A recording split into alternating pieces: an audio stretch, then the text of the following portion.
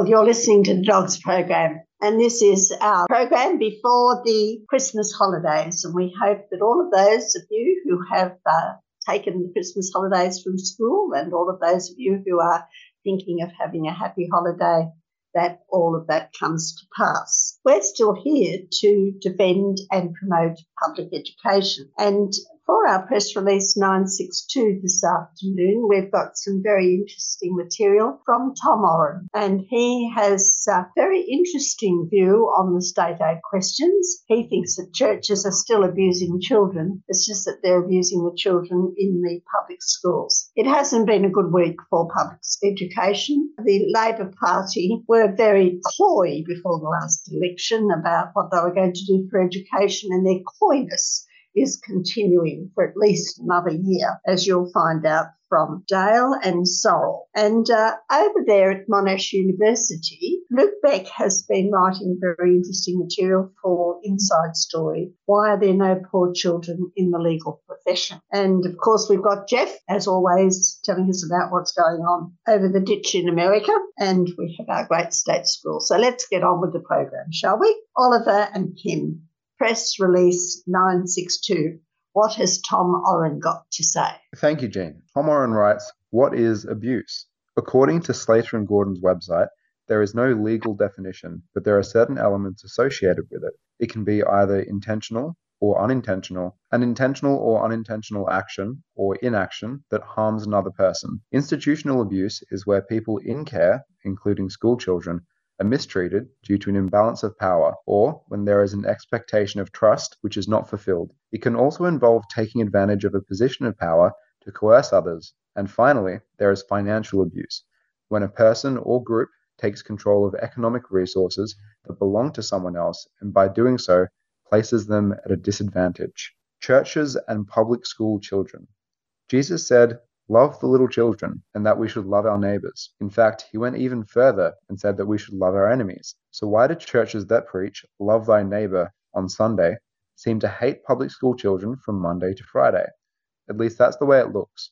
If their behavior is anything to go by, if churches see public schools as an enemy that must be defeated, far from loving the children in them, they do anything in their power to deny them the best education possible. Otherwise, why would they keep lobbying for funding that ensures that public school students will always get less than students in religious schools? The reason is simple. Religious schools could not survive unless they had superior funding, so they insist on a system where their fees plus public subsidies will always be greater than what any public school can get. Without that extra funding, nobody in their right mind would pay for an education that they could get for free. How do churches justify this systematic inequality? The subsidization of religious schools is often justified on the grounds that it provides choice for parents, but that only applies to parents who can afford private school fees, so it's not a choice for everyone. Public school parents are even denied a choice of public schools. They have to use the schools to which their children are allocated. Moreover, free choice may not be all that it's cracked up to be. There's an economic parable that illustrates this.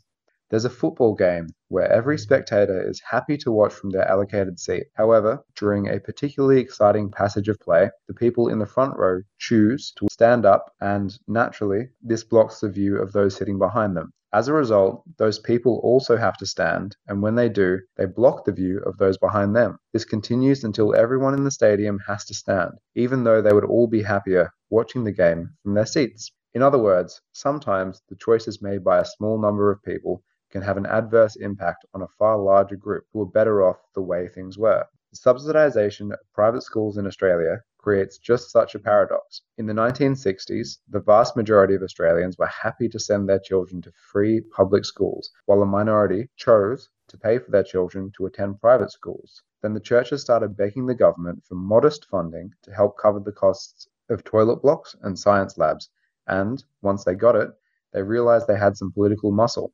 especially in the Labor Party, so they started flexing it. No longer satisfied with the little help, they started demanding equal funding, and when they got that, they wanted more than equal funding. The Bible has a thing or two to say about wanting more than others. It's a cardinal sin called greed. We deserve more because we pay more. Some churches argue that their schools deserve more because their parents choose to pay fees. But should that mean that the only way to get a good education is to pay for it? Nobody mentions that when the churches first asked for help, if they had, I'm sure the public would have quickly gone cold on the idea. The extra funds available to private school students creates the perception that public schools are second rate, that the only way to ensure that your child gets a great education is to send them to a private school. Those who feel this way are forced to pay between $2,000 and $30,000 a year for a service that was once free, which would be like forcing people to pay to walk on footpaths, to visit parks, or to go to the beach. Because it's paid by choice, many people think that this is acceptable, but for many, it is no longer a choice. The fear that their children will miss out has forced them to pay for something that was previously free. In other words, those fees are a tax disguised as a fee. How did this come about? In the 1950s, a time when subsidizing private schools was frowned upon, a small number of struggling Catholic schools humbly asked for the government for some funding to help cover costs. But somehow, that modest funding for a small number of Catholic schools has grown into generous subsidization for every religious school in the country. Another analogy might put this into perspective. Imagine driving along and seeing someone who needs help, so you pull over and give them a lift. They're very grateful, but after a while, they start complaining about not having their own car, and a while later, they become aggressive about it. Then they get bolder and ask if they can drive your car, and to keep the peace, you agree. Soon after, they tell you that they have to go a long way past your destination and that they'll need your car for the day. You're not quite sure how it got to that stage, but by then, you don't have much of a choice, so you agree. Besides, they said they'd pick you up on the way home, so you let them go. That afternoon, you wait outside your workplace and give a wave when you see your car coming, but it drives straight past. Now it's you who has to hitch. Religious schools that once begged for limited funding are now demanding funding for luxuries. No longer are they asking for just a little help. Now they're demanding the best education that money can buy. Meanwhile, public school students have to make do with whatever they can get. And now Kim will take over. Thanks, Oliver. What about efficiency? Some people justify the subsidization of private schools by pointing to other subsidized industries and asking, why not us too? But time and time again, economists have proven that subsidies and their cousins, tariffs, actually create inefficiency. Propping up inefficient businesses always ends up making consumers pay more, and private schools are no exception. It's beyond question that public schools are more efficient. It costs far less to educate a child in a public school than in a private school. So why are we subsidizing a less efficient, i.e., more costly, education system? Wouldn't it be wiser to invest in the most efficient system? If so, there'd be far more money for everyone. By subsidizing a less efficient system, we are literally throwing money away. We're saving the government money. Advocates of private education often claim that it would cost more to educate everyone in the public system, but it always costs more to operate a dual system than a single system. To see why, imagine if every electricity retailer had to run their own set of power lines to every house. The single system offers greater opportunities to plan and to achieve economies of scale, while dual systems always result in duplication and waste.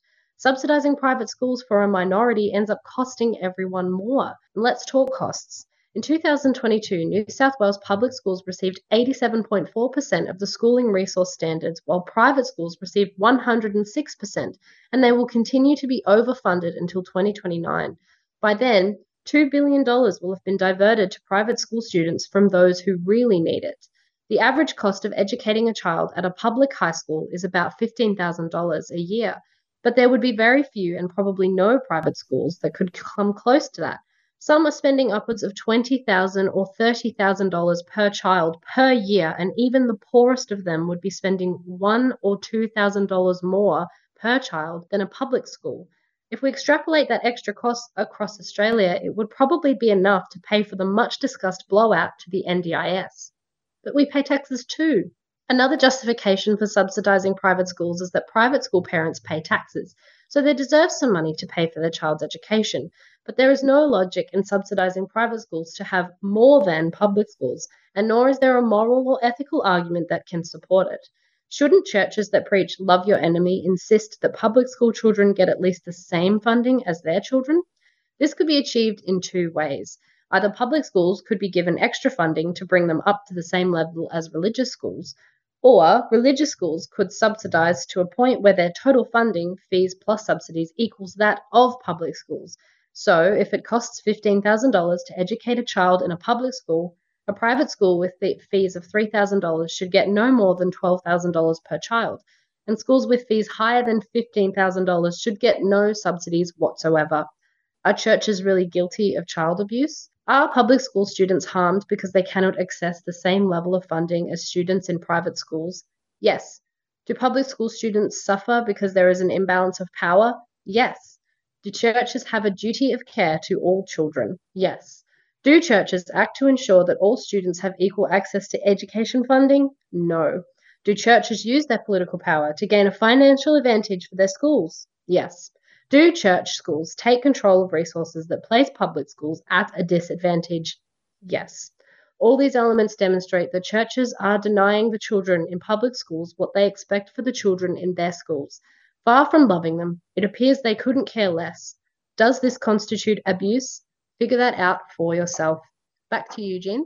Tom has certainly mounted a very interesting argument there, but we'll have a bit of a break. You're listening to 3CR Community Radio 855 AM. Visit the 3CR website at 3cr.org.au/podcast to hear the most recent recording from each show, or 3cr.org.au/streaming to listen live.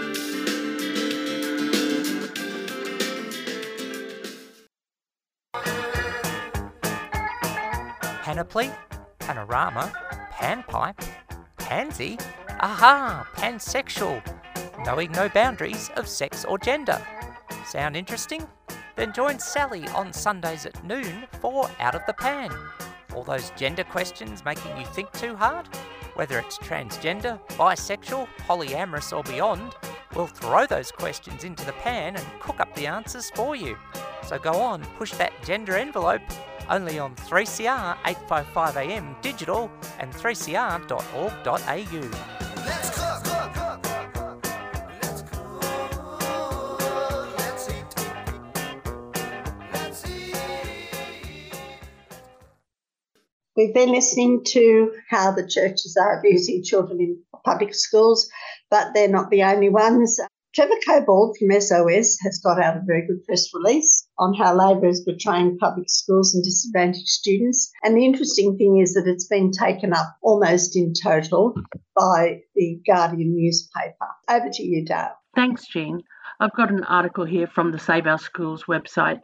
Labor betrays public schools and disadvantaged students. The public education advocacy group Save Our Schools today slammed the decision of the Labor government to delay the introduction of the next National Schools Reform Agreement, the NSRA, until 2025.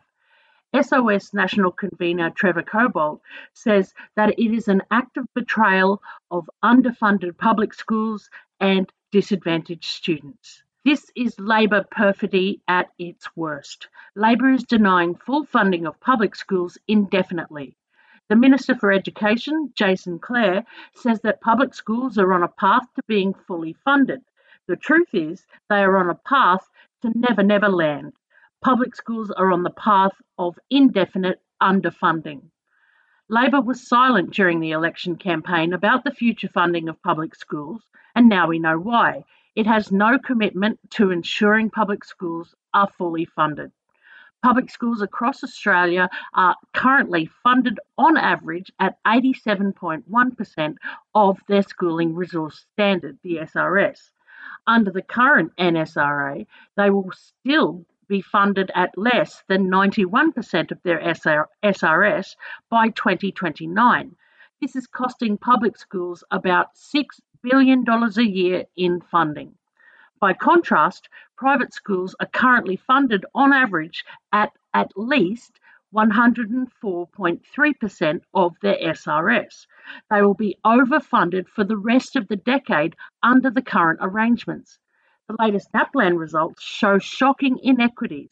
For example, 29% of low SES Year 9 students were below the reading standard, 38% were below the writing standard, and 16% were below the numeracy standard. The results are even worse for Indigenous students. 33% of Year 9 Indigenous students were below the reading standard, 44% were below the writing standard, and 19% were below the numeracy standard.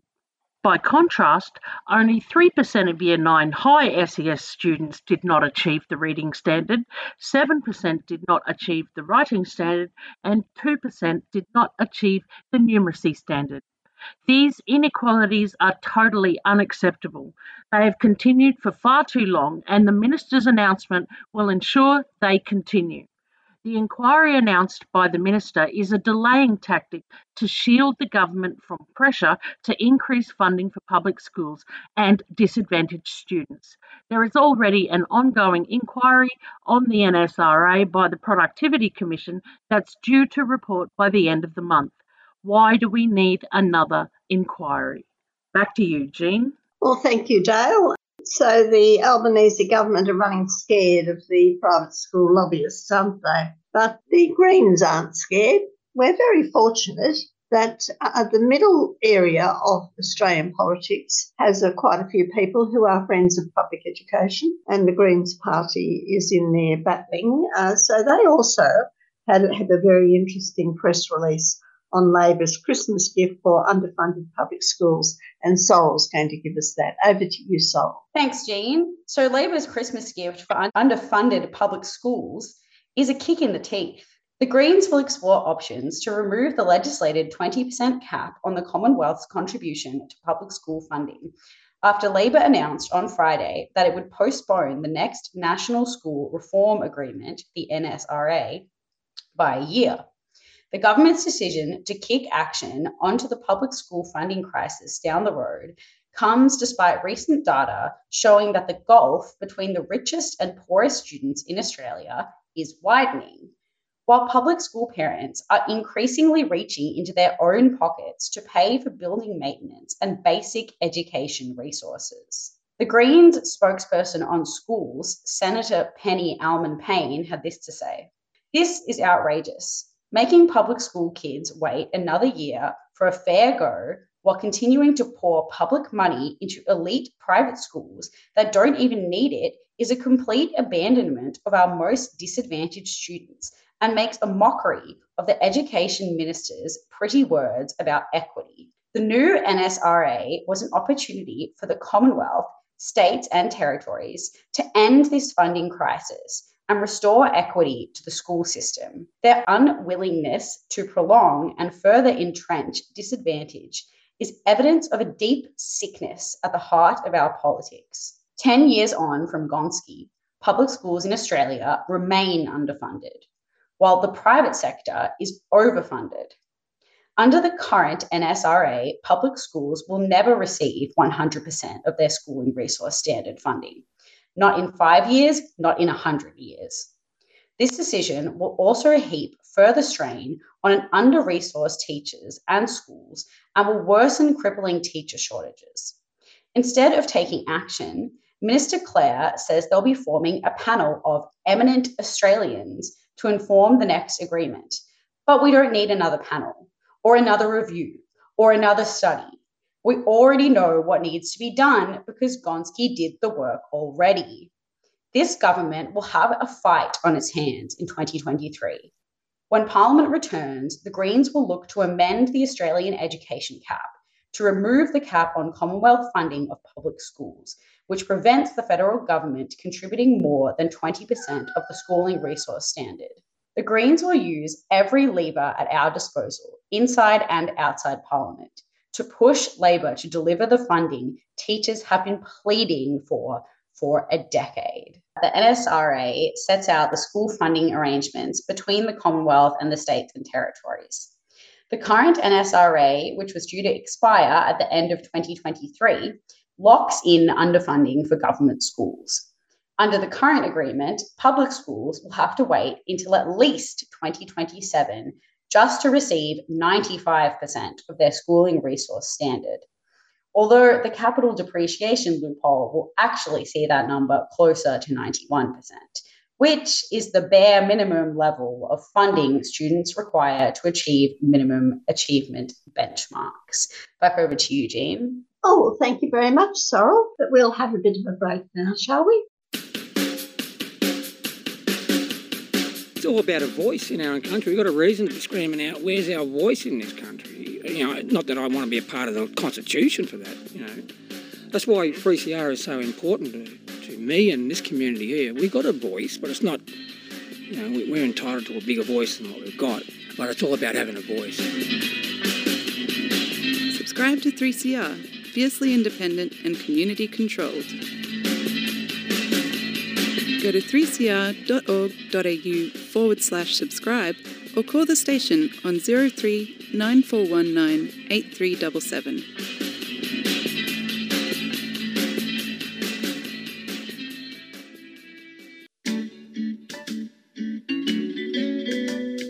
Looking for an easy way to keep up with your annual 3CR subscription?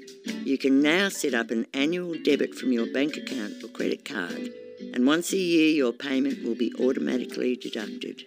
You can cancel at any time and you'll get a reminder each year before payment.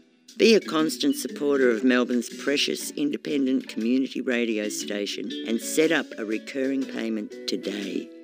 Just go to 3cr.org.au/subscribe.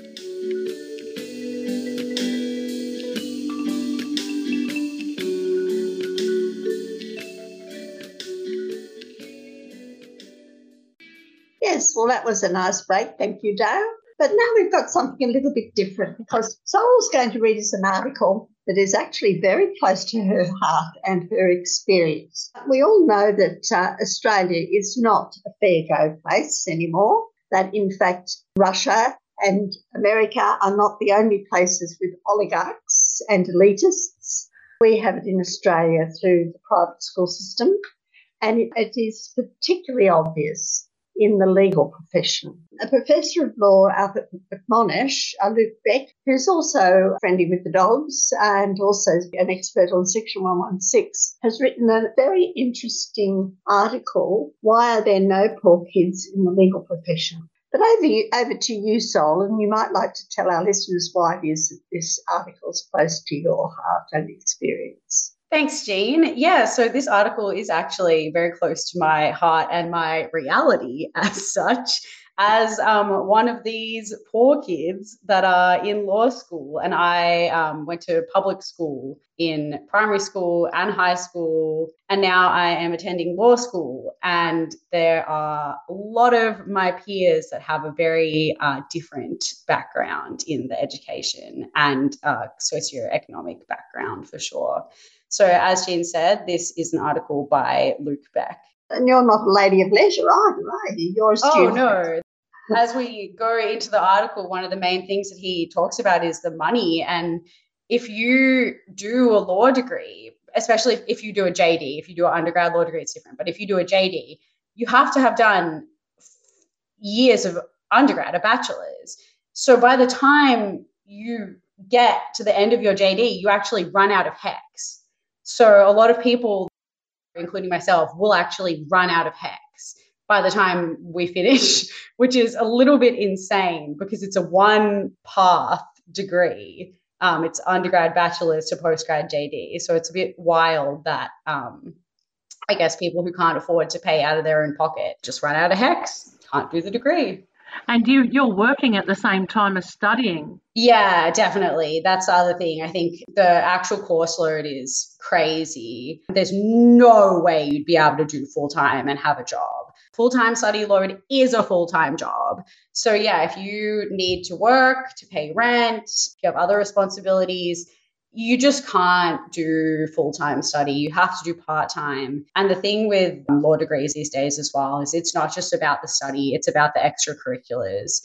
So trying to balance like a study load and extracurriculars and a job, it's a lot of work. It's not very possible for students that don't come from a wealthy background. And that would be a very different position that your peers would find themselves in. The people you're studying with, do they have to work? There's definitely a range, but there are a lot of people that are my peers that are living at home with their parents. I'm like, that's really great that their parents can support them, but they don't have to work, which we all know that's going to give you a leg up if you don't have to spend any of your time not only just working, but also being stressed about money and being stressed about how many hours you can take on at your job, and will that affect your studies, or will your studies affect your job? And obviously we all live in the real world where we have to pay our rent, or at least some of us do.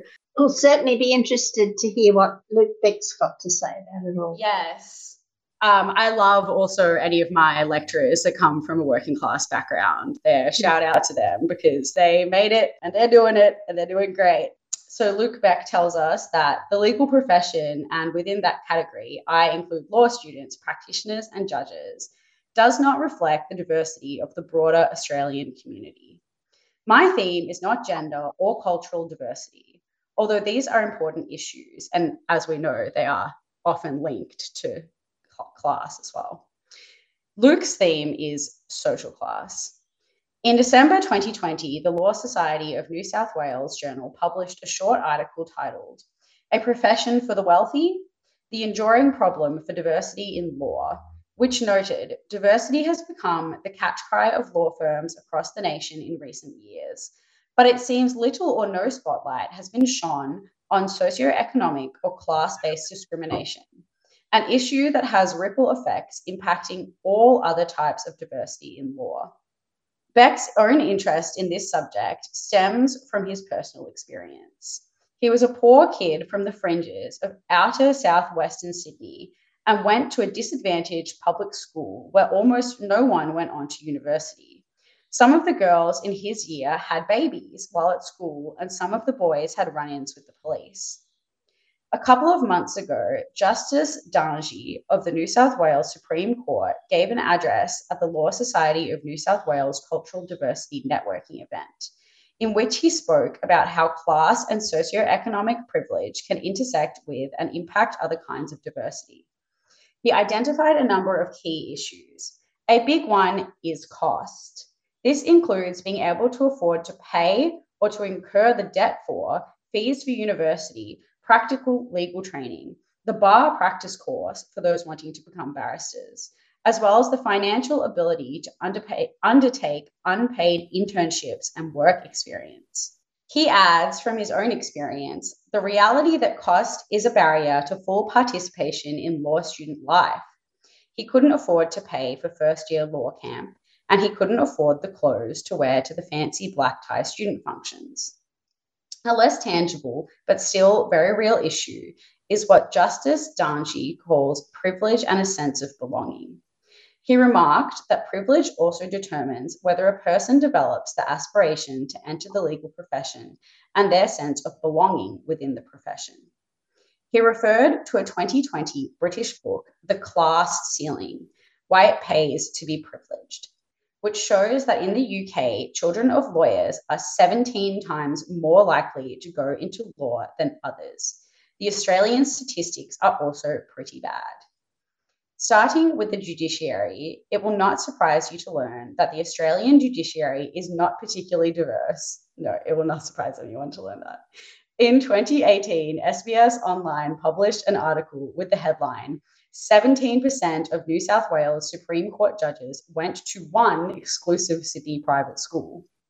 In the same year, Crikey reported, since Federation, 53 judges have served on the High Court, of which just 12 completed their education at public schools. More than half that number, 7, attended Sydney Grammar School. We don't know much about the socioeconomic or class backgrounds of Australian lawyers, because while statistics are collected about their age, gender, and cultural backgrounds, no statistics are collected about their socioeconomic or class backgrounds. There is a saying, what gets measured gets managed. It apparently comes from a 1952 book by Peter Drucker called The Practice of Management. A variation of the saying is what gets measured matters. He believes diversity matters. Accordingly, Beck recently wrote to the New South Wales Law Society and the Victorian Legal Services Board, which both collect statistics on the demographics of practicing lawyers as part of their annual practicing certificate renewal processes. They have agreed to consider, so time will tell what actually happens, collecting data on the type of school, public, Catholic, or other non-government, at which lawyers completed Year 12. This is something the UK Solicitors Regulation Authority already does. That, of course, is an imperfect proxy measure of class or socioeconomic background, but it is easy data to collect and will offer some useful insights. And it's certainly better than not looking at the issue at all. Looking finally to law students, and in common with the rest of the profession, law schools educate a cohort that is overwhelmingly from high socioeconomic backgrounds. Using Australian Bureau of Statistics data and categories and Victorian Tertiary Admissions Centre student admissions data, Monash, like other universities, has detailed internal data about student demographics. At Monash, 70% of undergraduate law students attended non-government schools, whereas 2/3 of Australian students more broadly attended public schools. Only 7% of Monash undergraduate law students are from the lower socioeconomic 20% bracket or quintile. 57% are from the top 20% socioeconomic background. It's a worse situation with the Juris Doctor than the graduate entry law degree. Only 6% of Monash JD students are from the lower socioeconomic quintile, and 61% are from the top 20% socioeconomic bracket. Universities do not publish data like this publicly, so I don't have the precise statistics from other institutions. However, I have been able to confirm this state of affairs that the Australian law schools are predominantly a bastion of rich kids from non-government schools, looks like being the case nationwide. The New South Wales University's Admission Centre, which handles university admissions in New South Wales and the ACT, publishes aggregate data about the socioeconomic status of students entering degrees in broad subject areas. The published data is not broken down to the level of law degrees. Instead, law is lumped together into a broader humanities category, which is not particularly helpful for the present discussion. So, Beck contacted the data team at the UAC to ask if they would consider publishing data about the socioeconomic status of students entering various professional degrees, including law degrees. They agreed to put this on their to-do list. In the meantime, they contacted Beck via email and told him that the high socioeconomic status students are overrepresented in law degrees and economics degrees, and that low socioeconomic status students are overrepresented in teaching and nursing degrees. Rich kids tend to study to enter high status professions, and the poor kids who do go on to university tend to study and enter lower status professions, perhaps supporting Justice Danji's point about privilege determining whether a person develops the aspiration to enter the legal profession. Of course, universities, including Beck's own, have special entry schemes for disadvantaged students. But on the whole, they're clearly making out only the smallest of dents in the problem. To conclude, there is a lot of work to do in ensuring that people from lower socioeconomic backgrounds are able to enter the legal profession. Some of the issues are very complex, and some, like educational disadvantage, require tackling from even before children start school. But one simple thing each of you can do is this. Next time someone talks to you about diversity in the law or in the workplace, ask if they have ever considered diversity in terms of a socioeconomic background. And if they haven't, or indeed if you haven't thought about that before, perhaps it is worthwhile reflecting on why not.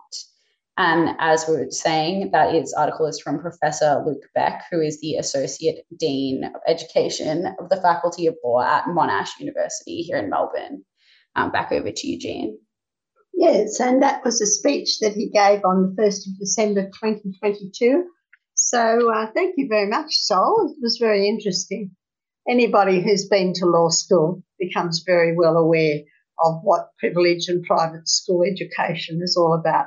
And it doesn't necessarily mean that they are the best students. I don't know about you, but I have a vivid recollection of a tax lecture where all of the young people from private schools were there to find out how they could help people avoid paying tax because there was such a lot of money in it. Anyway, we'll have a bit of a break and we'll go over to America. You're listening to 3CR Community Radio 855 AM on digital and online. 3CR Radical Radio. 3CR.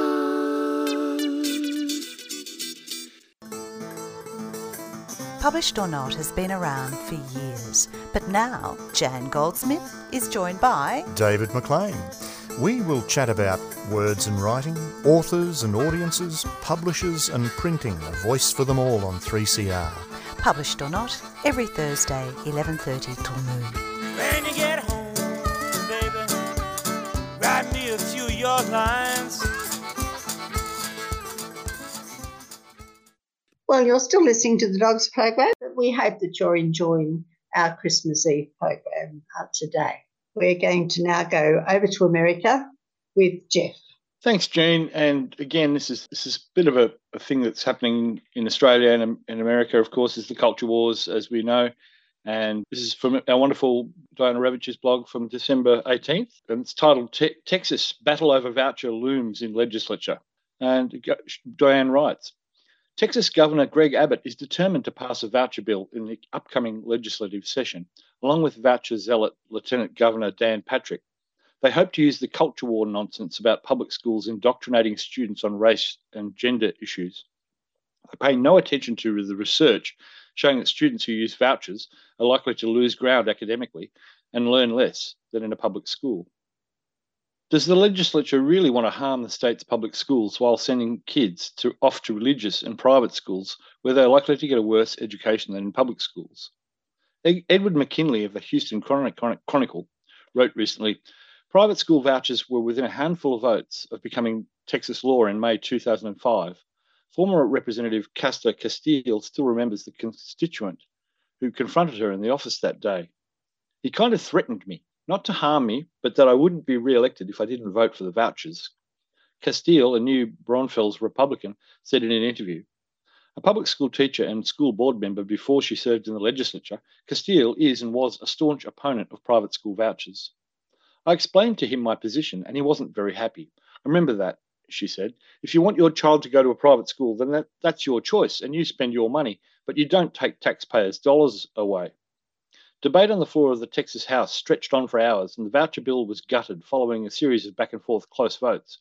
Castile voted no, saying publicly that she was willing to lose her House seat over it. In a dramatic capstone to the proceedings, Representative Sophronia Thompson ran across the floor and yanked the microphone out of the bill author's hand, yelling for attention to a procedural mistake in the bill that led to its death. That day was the high watermark in efforts to pass private school vouchers in Texas. They have all been blocked by a powerful coalition of Democrats and rural Republicans in the House. In fact, the House has routinely and overwhelmingly supported a statement policy that outright bans taxpayer funds from going to private schools in sessions since. But advocates for vouchers believe that those legislative dynamics that have frozen for the last 17 years may finally be thawing. As Republicans for the past year have raised alarms over what they see as liberal indoctrination in the public school curriculum, especially in the way racism and LGBT issues are taught, they've chalked up victories in state houses across the country. Texas parents have carried that same fight to school board meetings, the local libraries and trustee elections. Now Governor Greg Abbott and Lieutenant Governor Dan Patrick are calling for more of the same in the upcoming legislative session, with pledges to back Parents Matter initiatives that include another voucher push. Families started to see that there's another dimension to school quality that's arguably more important, which is whether the school's curriculum aligns with their values, says Corey DeAngelis, Senior Fellow with the American Federation for Children, which advocates for vouchers. And I think that sparked a wave of support for school choice around the country. Abbott earlier this year announced his support for a policy that would allow public funds to follow students regardless of whether they attend public schools or private schools. Shortly after, DeAngelis posted a photo of himself in a meeting with the governor, and "It's happening, Texas" has become a refrain on his popular Twitter account. With all the national momentum, I think a lot of people are looking forward to Texas as the next step, DeAngelis said. It's going to be all eyes on Texas coming up this session, and people are going to be watching. Eyes on Arizona, Virginia. The argument for vouchers has traditionally been that children, particularly in urban areas, are forced to attend struggling schools when the states could instead subsidise them attending private schools nearby. One problem with this argument is that polling has often found that while people have critical views of public schools generally, they often like their own public schools just fine. In the past, they've tried to get vouchers by saying, we've got to do something about kids trapped in failing schools. And so we'd say, we've got all these failing schools. And then you look at the data and you have about 80 campuses out of 8,500 or so that were improvement required categories. So you're looking at 1%, said Charles Luke, head of the Coalition for Public Schools, which represents education groups opposing voucher policies. So when you're talking about how horrible the public education school system is, 99% of them are doing fine, he said. A kid takes a test and he gets a 99 on it. You wouldn't say he's failing. I'm failing him. The system is failing him. You'd say he's doing great. But instead of school budgets or test scores, this time it's culture war issues with spin-offs that include whether teachings on racism damage the self-esteem of white kids and if it's okay for young children to see a drag show or discuss gender identity. There's this misalignment to what parents thought was going on in their schools, and now their eyes have been opened. And now they say, hey, let's fix this, said Mandy Drogan with the Texas Public Policy Foundation. No more of this social justice warrior, whatever the teacher or administrator feels about pushing into our classrooms. I think that's where you see so much momentum, and everybody feels and sees that momentum. The issue of private school vouchers has historically hewn closely to the culture war issues of the day. The modern voucher advocacy movement has roots connecting to efforts to resist racial integration after the Brown versus Board of Education Supreme Court decision in 1954. In the 1950s and 60s, supporters of vouchers wanted to leave government schools because they argued that such schools were experimenting with social engineering and radical ideologies. Education historian John Hale has noted, particularly desegregation. The debates from yesterday over leaving public schools because of their values mirror contemporary political arguments over how LGBTQI issues are discussed, or the children who are undocumented immigrants attending American public schools. One question legislative observers have is whether those pushing vouchers will attempt to pass a universal program or a more limited one. Teacher unions, Democrats and other public school advocates have traditionally opposed any voucher system, no matter how small, but voucher advocates have seen success in other states, starting small and building out from there. This year, however, Arizona passed a universal program, and advocates say that should be the goal in Texas. Mays Middleton, who served in the House in 2019 and 21 sessions and was elected this year to the state Senate, has filed one such bill. His would create education savings accounts, a form of vouchers that could be used by anyone to send their kids to public school, private school, community college classes, virtual schools, or homeschool.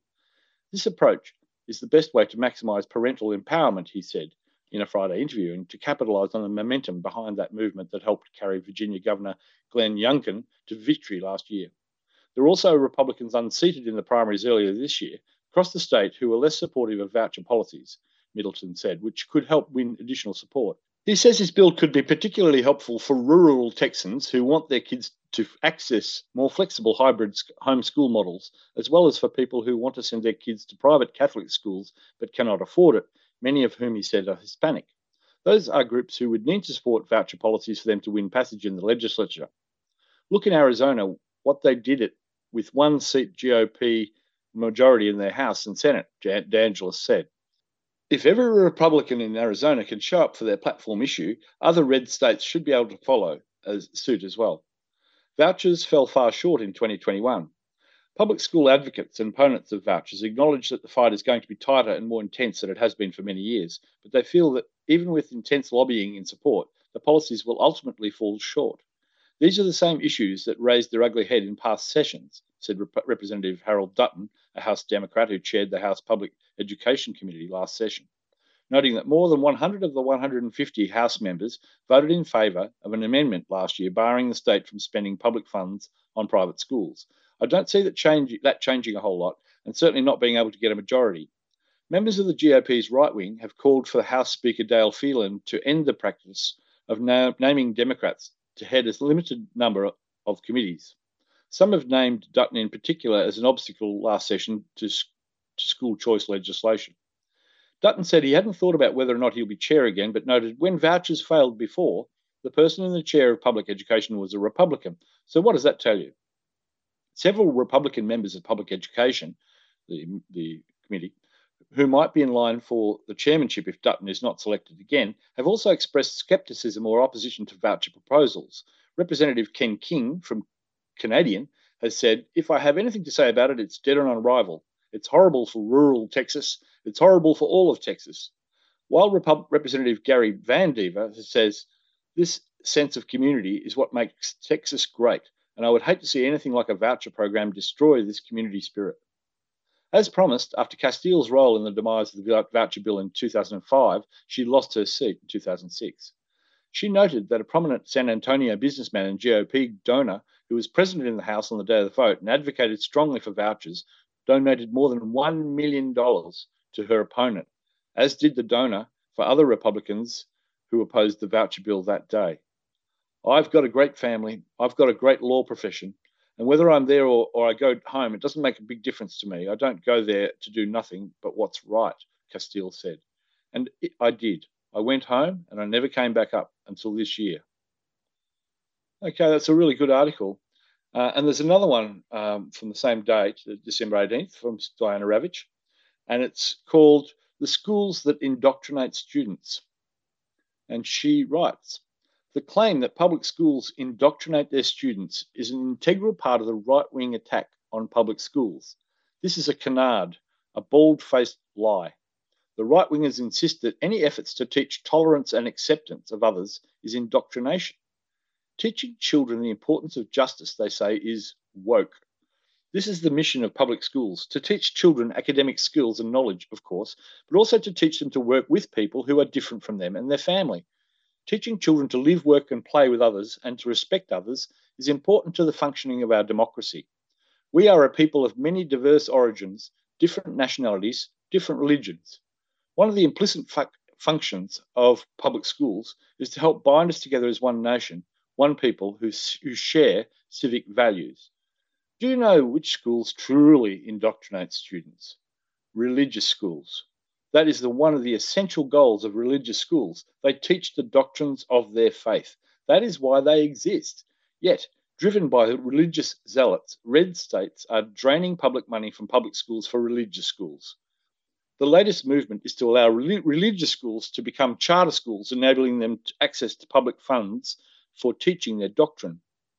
Politico wrote, Politico is a political blog, Church versus State. Oklahoma's departing Attorney General just took a big step forward towards achieving a conservative education milestone.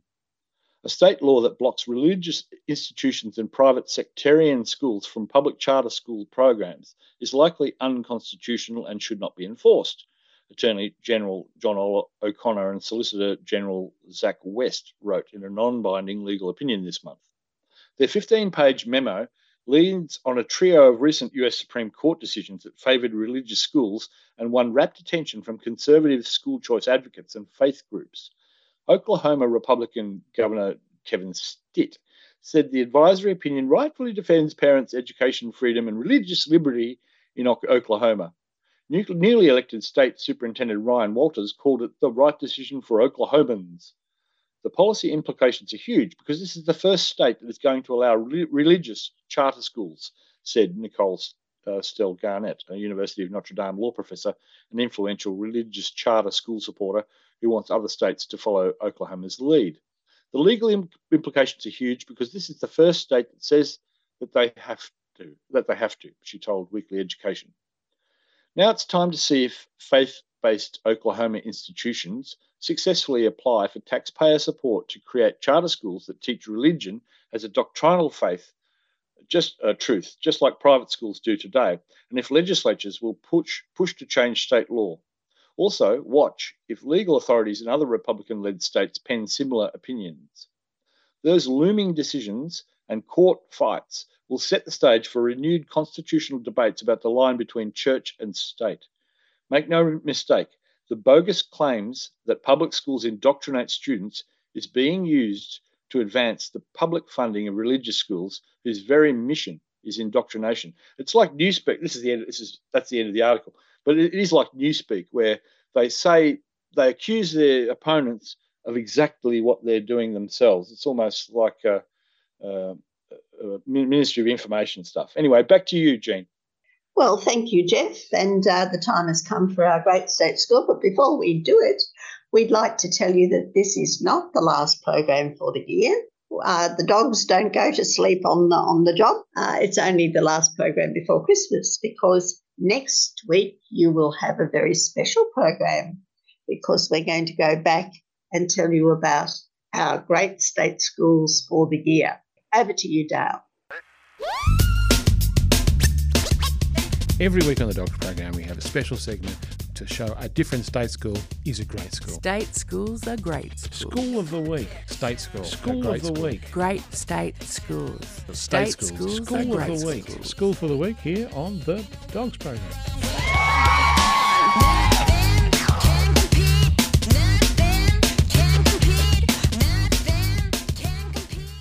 And this week's Great State School of the Week is Horsham College. I'm going to start by reading a little bit from an article that came out a week ago about Horsham College inspiring more students to get active through Move It Mondays program. Everywhere is within walking distance if you have the time, American comedian Stephen Wright once noted in his deadpan way. But of course, not everyone has the time, especially if they need to get to work or school. Even if they do have the time, many people choose their bikes or cars over walking, unless there is an incentive. It was this thinking that informed a pilot program in Victoria's West, where for the past 2 months, Year 7 and 8 students at Horsham College had been earning points for their house every time they walked or rode to school. The winning house will be presented with a commemorative shield. Year 8 students Pippa Denham and Danielle Granger said they noticed an immediate change in their classmates when the Move It Monday program began. I do think about sometimes how much pollution we put in the world, and it is a great motive to ride to school, Pippa said. Already a keen cyclist before the program, Pippa said she had definitely seen a lot more bikes and scooters at school in the sheds. A lot more people ride throughout the week now, so it was a great motive to start kids riding and walking on a Monday, she said. Living rurally, Danielle now takes the bus to school, then cycles to her mother's work after school. I think I could keep doing this definitely into the next year, she said. Definitely traffic and weather does stop me though. Move It Monday is part of an active travel for climate action program co-designed with Horsham College students in partnership with Cancer Council Victoria, Grampians Health and Monash University. So they found that the number of students riding or walking to school would increase with incentives and awareness of the environmental benefits. Hawthorn College Health and Phys Ed Coordinator Rod Kirkwood said the school acted on the findings by creating electronic tags for students, which were scanned when students arrived at school to document their mode of transport. The beauty of this program is that the kids have come up with these ideas. That's what's been unique about it. It isn't us just saying this is how it'll work. They said, we want house points and we'd love a shield at the end of the year. It's a good example of the student voice coming through. So good on you, Horsham College. A little bit more about Horsham College. It services a student population of over 1,000 students in years 7 to 12. And it's the only government secondary school provider in the city of Horsham and surrounding areas. Horsham College is centrally located in the Wimmera and nestled next to the Grampians National Park and Mount Arippalese. The students come from a number of local and smaller rural primary schools in the district and are from diverse backgrounds. Students participate in a range of community activities and are encouraged to establish community connections. Horsham College is proud of a strong academic achievement born of high expectations and a focus on learning, which is a central tenet to the school's values of care, commitment, collaboration and character. And now some facts and figures from the ACARA My School website. The enrolment there is 1,000 on the nose. Its ICSIA value is well below average at 983, with 7% of students coming from the highest parental income quartile, 20% coming from the second level of parental income, 32% are from the third income quartile or lower middle class, and 41% are from the poorest families. So really a school with many disadvantaged students, with 6% speaking languages other than English, and 4% Indigenous students. Finances, recurrent grants from the Australian Government are 3.1 million, Victorian Government 12.73, fees and parental contributions 212,000, and other private contributions 540,000. So per pupil, it's around $17,400 a year, which is pretty much right on the Gonski recommendation for what it should take to get a gold standard for a regional school. But the results are great. It's above average in NAPLAN, and 114 out of the 115 seniors received their senior secondary certificate. So congratulations, Horsham. You're our school for the week this week on the Dogs program. Well, our time is gone, I think. And we hope you've enjoyed the program. We hope that you will have a look at our website at www.adogs.info, and we hope that you'll be back with us at the same time next week. But from all of us at the Dogs program, it's bye for now.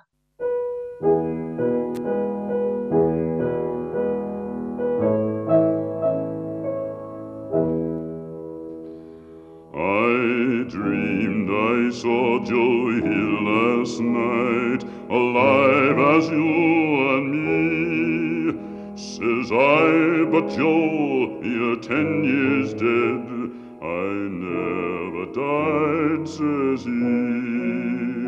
I never died, says he. In Salt Lake City, Joe, says I, am standing by my bed. They framed you on a murder charge, says Joe, but I ain't dead. Says Joe, but I ain't dead. The copper bosses killed you, Joe. They shot you, Joe, says I. Takes more than guns to kill a man, says Joe, I didn't die. Says Joe, I didn't die.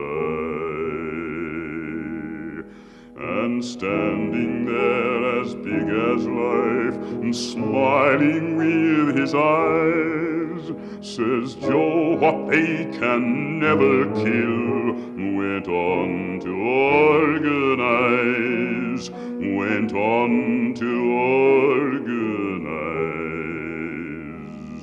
From San Diego up to Maine, in every mine and mill, where workers strike and organize, it's there you'll find your hill. It's there you'll find your hill. I dreamed I saw Joe Hill last night, alive as you and me. Says I, but Joe, you're 10 years dead. I never died, says he.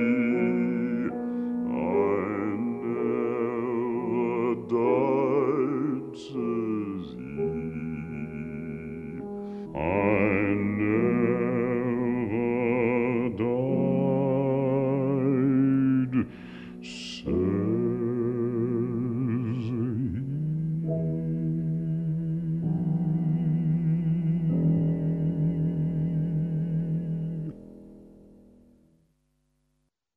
You've been listening to a 3CR podcast produced in the studios of independent community radio station 3CR in Melbourne, Australia. For more information, go to allthews.3cr.org.au.